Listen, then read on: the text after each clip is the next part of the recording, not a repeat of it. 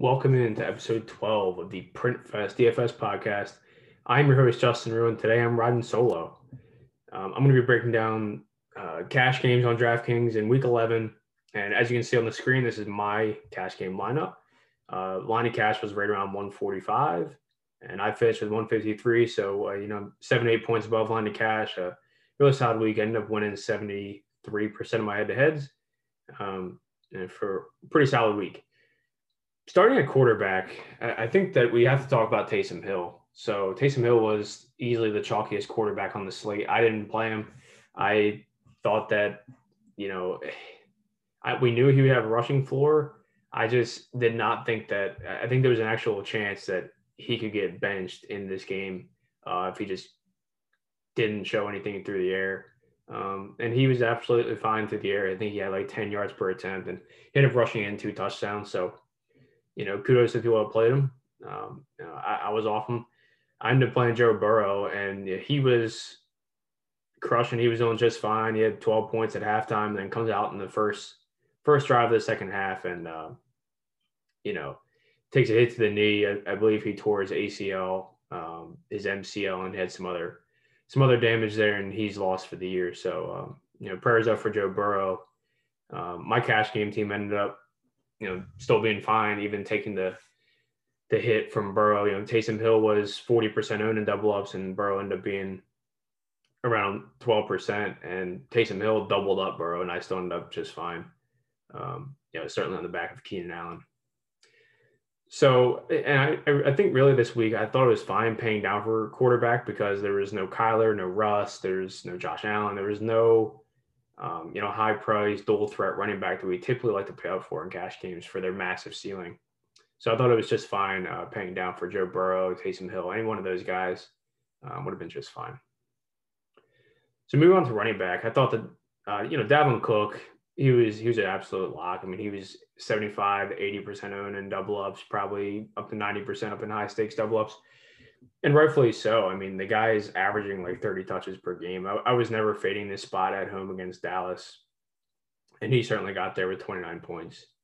I think that especially with running back being so weak on this slate, if you didn't play Dalvin Cook, I just should probably really reevaluate your process. So my other 2 running back spots here, I ended up going with Kalen Ballage. And so I talked about him on the Friday night pod. So Kalen Ballage, we knew he's not a good player. All right, we know that, but he was getting bell cow workload. He was averaging right around 70% of the snaps coming into this game, and a few targets a game. I mean, he was a 3-down plus goal line back at home with a 28 implied total against the New York Jets. He didn't end up getting into the box, but he ended up having 9 targets, 7 receptions.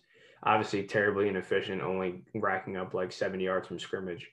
But still got there. I mean, he got 14 points for 5.6K. I mean, certainly could have done worse at the running back position. He was a total dumpster fire this week. A lot of people paid down for Adrian Peterson with DeAndre Swift being out. I think around 20% of people played him. In the year 2020 to play Adrian Peterson, that's just wrong. A lot of people played Duke Johnson, who we all played the week before, and Duke Johnson just looks terrible. He's just not catching any passes. They don't check down. He looks awful, and I was just never going to pay, 5.5 or whatever he was at the running back position. I'd much rather prefer Kalen Ballage over Duke Johnson this week. So my last running back spot, I ended up playing Miles Sanders, and that was a little bit off the board. Most people played, like I mentioned, AP, Mike Davis, Alvin Kamara, Antonio Gibson, and Gio. And so Miles Sanders was probably like the 10th highest owned running back on the slate. And I thought he was just fine. Heading into this game, he's playing around 65% of the snaps. He has somewhat of a passing game floor. He's probably going to catch, 3 or 4 balls. And the matchup was okay. It's just that this slate did not have a lot of bell cow workloads on the slate. I mean, so it was Dalvin, it was Ballage, it was, I guess, if you consider Mike Davis. I mean, there really was not a lot of high volume running backs on this slate. So I thought Miles Sanders, in this game where it's going to be raining, I thought they were going to lean on the run a little more. And he was pretty efficient on the ground.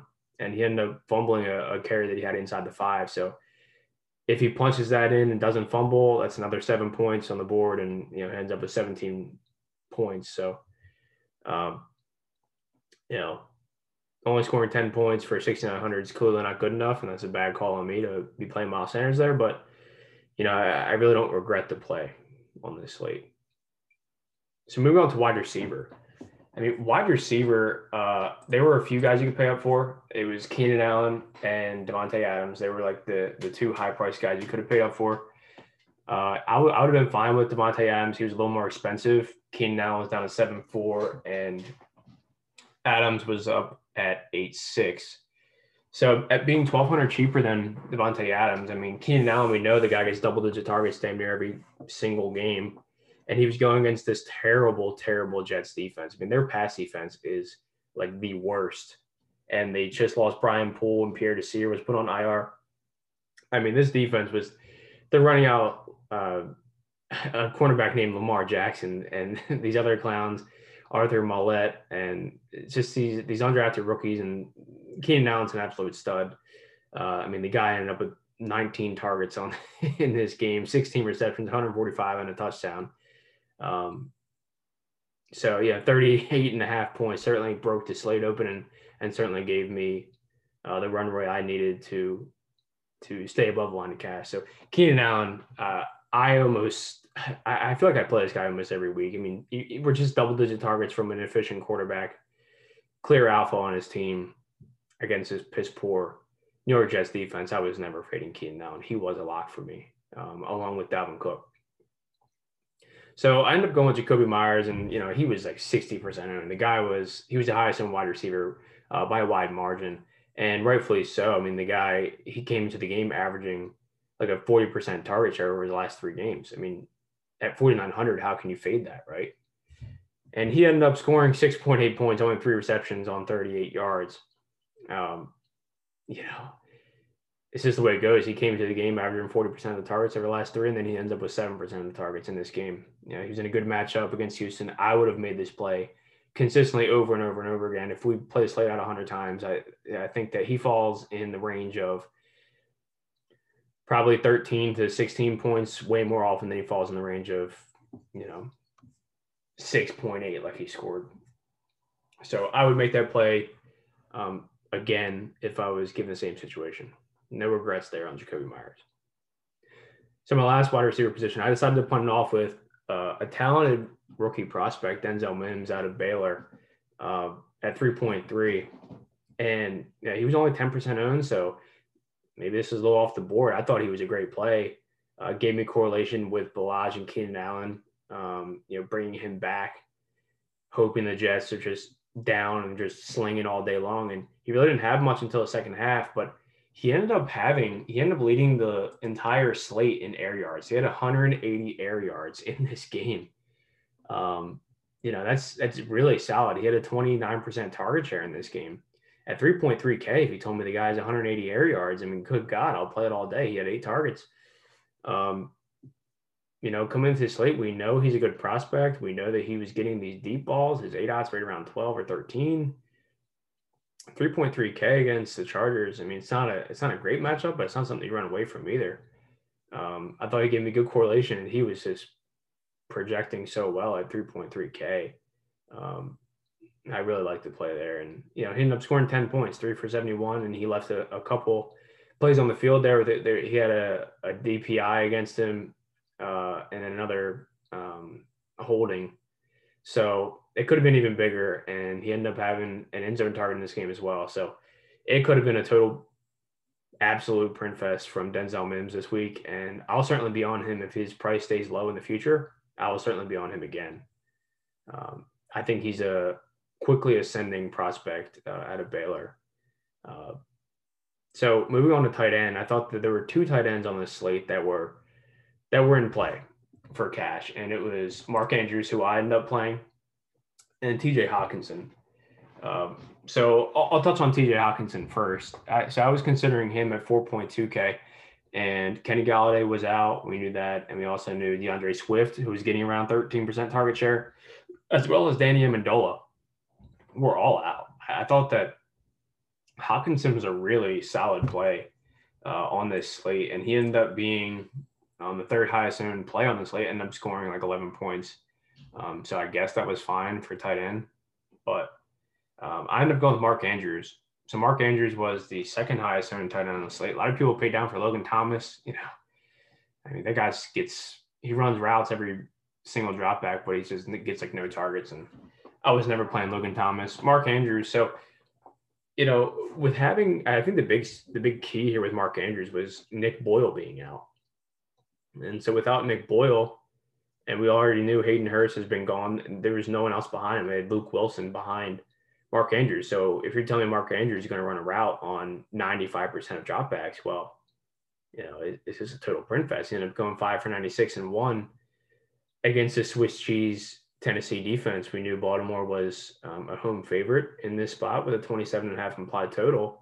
I think that at 4,900, yeah, he was the most expensive tight end playing on the slate, but I think that was really hard to fade. And he ended up rewarding me just fine, scored 20.6 points. I'm definitely happy with the process on that play and certainly happy with the results.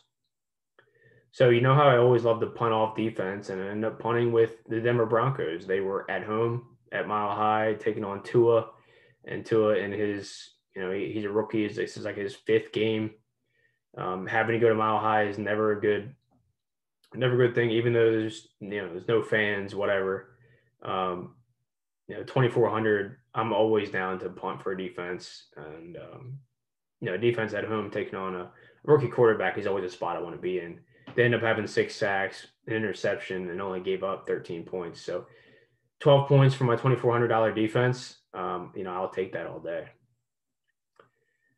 So like I mentioned at the top, I scored 153.5, 173% of my head-to-head, scored, about 9 points above the line of cash and double ups.